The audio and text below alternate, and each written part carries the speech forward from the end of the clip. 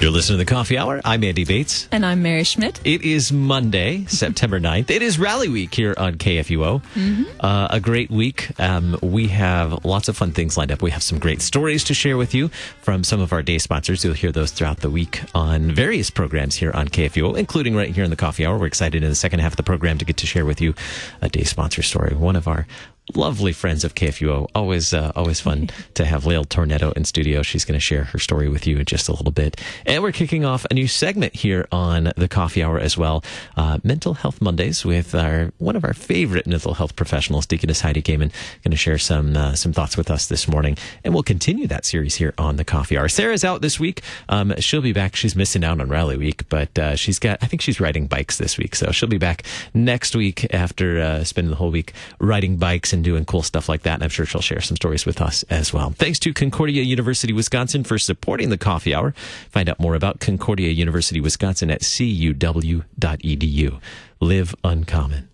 It is Mental Health Monday. That means we get to check in with Deaconess Heidi Gaiman. Good morning, Deaconess Heidi. Good morning. Always good to be with you. Thanks. And excited to kick off this new segment. We've got a few new things we're starting here at KFUO, and Mental Health Mondays on The Coffee Hour is a good one. Before we get into Mental Health Monday, I hear you having your coffee there. Mary's got her coffee. I think we started with Jamaican Blue, I think, this morning. Is that right? I'm pretty sure that's what I started for you. Made sure Mary had her coffee to join us in the coffee hour. I appreciate it. It's good. Yeah. Well, so all on the same page. What coffee are you having there, Heidi?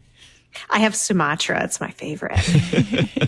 It's very smooth. Gets my Monday going just right. And here I am with my water. It just doesn't have any beans. So it's okay. We got to stay hydrated. It's right. Good. No coffee beans in it. That's all. So why Mental Health Mondays? When we started talking about this idea, why do you think this is an important and a valuable segment to share with our listeners, Heidi?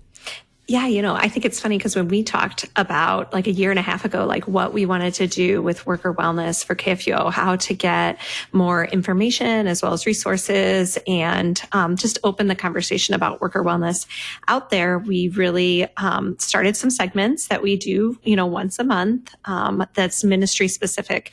And then it became really clear as we started to do the LCMS research that mental health was a particular component of that we needed to focus on. And, honestly, it was really interesting. And I'm over in the convention center this summer at LCMS convention, like cheering, from the other side where all the booths are, that they passed a resolution regarding mental health and having an increased focus on that. And so that all kind of comes together and I think just points us in the direction of this is something, it's an open door. Our culture is a little bit more talkative about mental health than they were before, but we're not where we need to be. And certainly as the church, we want to be on the forefront of what does holistic wellness look like and how does that affect our relationship with God and our relationship with each other? Because without that piece, that baptismal wellness, that spiritual wellness piece, our mental health, will never be what we need it to be. Those are all interconnected. And so I think it's a good time to start the conversation. And I also think that it's been a long time in coming. We've known we've needed this conversation for a while. So tell me, Heidi, what's the difference about mental health today that's kind of been different in previous generations? And maybe what do we want to instill about mental health in our future generations? Yeah, I think we need to remove the shame of talking about mental health, the shame of having mental health struggles. One thing that I talk about on my website a lot is that we all have mental health. It's something we all have. It's not this idea that we have later when, we're all of a sudden we're struggling and suffering and everything, but it's something that's always a part of us. God created us heart, soul, mind, strength, body, mind, and spirit. Mm-hmm. And so mental health is something we can look at without shame. But I do think that previous generations kind of tucked it away. It wasn't something we talked about, and it wasn't something we certainly wanted to have any kind of struggle or suffering with. But I think God wants to meet us in that suffering, just like he does any other suffering. And I also think he wants to meet us in being healthy and well. And so that's certainly a conversation to have around our mental health too. And so I think the way we frame it is changing, as well as that stigma and shame associated with it. But we have a lot of work to do still. I love the authenticity of our segments with you. I love that your puppy just wants to be near you right now. Sorry. I know. I tried to put her away, and she's usually pretty good. And then my husband is like coming in from a meeting, and he's like on the phone with someone, and I'm like, what are you doing? It just shows my mental health. It's authentic. It shows that you're a real person who lives a real life, not just, someone hiding out in some cubicle or box or something like that. You're a real person. You're a real mom, real wife, and also a deaconess and licensed clinical social worker, and writer and author. So all those good things. Right. We have all those hats. And, you talk about authenticity. It's funny because one of the questions that you had sent me I thought was so good is, whether we can be authentic about our mental health, especially as workers within the church, and pastors in particular as leaders. And I think about our teachers at our day schools, and I think about those who are leading our youth, and there is that stigma, and I think that does make it really hard. And so I think one of our goals with Mental Health Mondays is to open that conversation. What does authentically sharing look like, and being real with the people and this life together that God's given us in the body of Christ, but also what's kind of healthy in that, so that we aren't like weighing down the people that God has given us to care for, but then we also aren't having to like hide the parts of ourselves, whether it's, our puppy barking or, our mental health struggle. And I think part of that is in changing the way we look at counseling, changing the way we look at using mental health resources.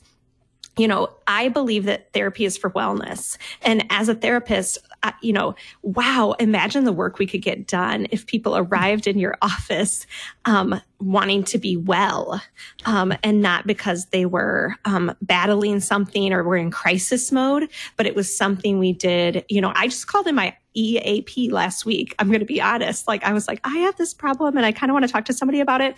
Oh, I have 6 free visits. And so that's something we can do, is utilize the resources available to us without shame, before it gets to something where it's like, I don't know, can I share? Can I be real? Is this something that I can deal with in front of my congregation, or do I need to hide it, behind something? And they're complicated questions. Why do you think we have these weird ideas associated with mental health? Why do we, especially Lutherans and even more so, especially pastors and church workers, kind of reluctant to even address the matter of mental health? Yeah, partly I think because we don't have a really good biblical grounding in it. We don't have a theology of mental health, if you will. We don't have a systemized way of looking at it through a scriptural lens. And so that's something that I work on every day is, you're always going to get, when you talk to me, mental health, relationships, but also Jesus. And so putting those components together is something that I think we've lacked because the church has stepped away from mental health. Let me rephrase that. They never stepped into mental health. It's something we've sat over here. And so I think it is important to recognize that our pastors and our people are doing visits. I know so many pastors who are the brave ones who walk into a psychiatric ward even and go to those really deep places of suffering in mental health. But also, what about pre-marriage counseling? That's part of mental health. What about teaching children in the classroom and understanding that they come from many different places and spaces? That's part of mental health. And so I think framing those things and understanding that God is in that heart, soul, mind, and strength, mind, body, and spirit is going to be really helpful for us. But we have to kind of dive into it a little bit more. And then also, I think as Lutherans, we don't I'm going to say the word. Are you ready? Emotions. We don't like them. We're a thinking church, and that's a good thing. I mean, it's a good thing to have that solid foundation because emotions will mislead us often. But I like to remind people that emotions inform us. They don't lead us. And so how can we as Lutherans enter in the conversation about mental health, be honest about emotions and their place in our lives and their place in God's creation? He is creator of even emotions. It's not something that just came in the fall into sin or something like that. And so developing that part of the theology, I think, is going to be important so that we can really address the emotional piece well, because I noticed that that's a really big deal for Lutherans. Oh, so much to delve into. Thanks for opening all those cans.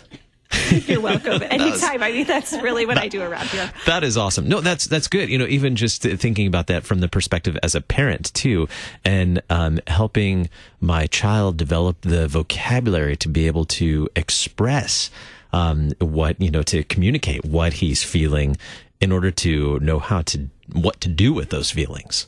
Does that make sense? Yeah. Yeah. No, absolutely. I mean, and I think we have to do that for ourselves in order to parent well. But it's a back and forth, and there's these things called transference and countertransference. And in the body of Christ, especially, it's going to be complicated. The more we dig into being in that authentic life together, the harder it is going to be that we have to kind of confront these questions of, what are you experiencing? What am I experiencing? How do those things fit? And how do we stay grounded in the Word of God in the midst of all of that? And then the same thing in our homes, those little churches of our homes and parenting, like you just brought up. All stuff I'm eager to dig into. We'll do that on Mondays right here on the Coffee Hour. Heidi, thank you so much for being our guest and a regular guest now on Mondays with Mental Health Mondays right here on the Coffee Hour. I'm looking forward to it. I can't wait to start the conversation every Monday at 9 a.m., right? All right. That's right. Yeah, right here on the Coffee Hour. Deaconess Heidi Gaiman, thanks for joining us this morning. Thanks. Have a good day. Coming up in just a little bit, day sponsor, Lael Tornetto. Hear her story, why she's a day sponsor of KFUO, and why she's so connected to KFUO. Why is it a part of her life? Stick around. I'm Andy Bates. And I'm Mary Schmidt.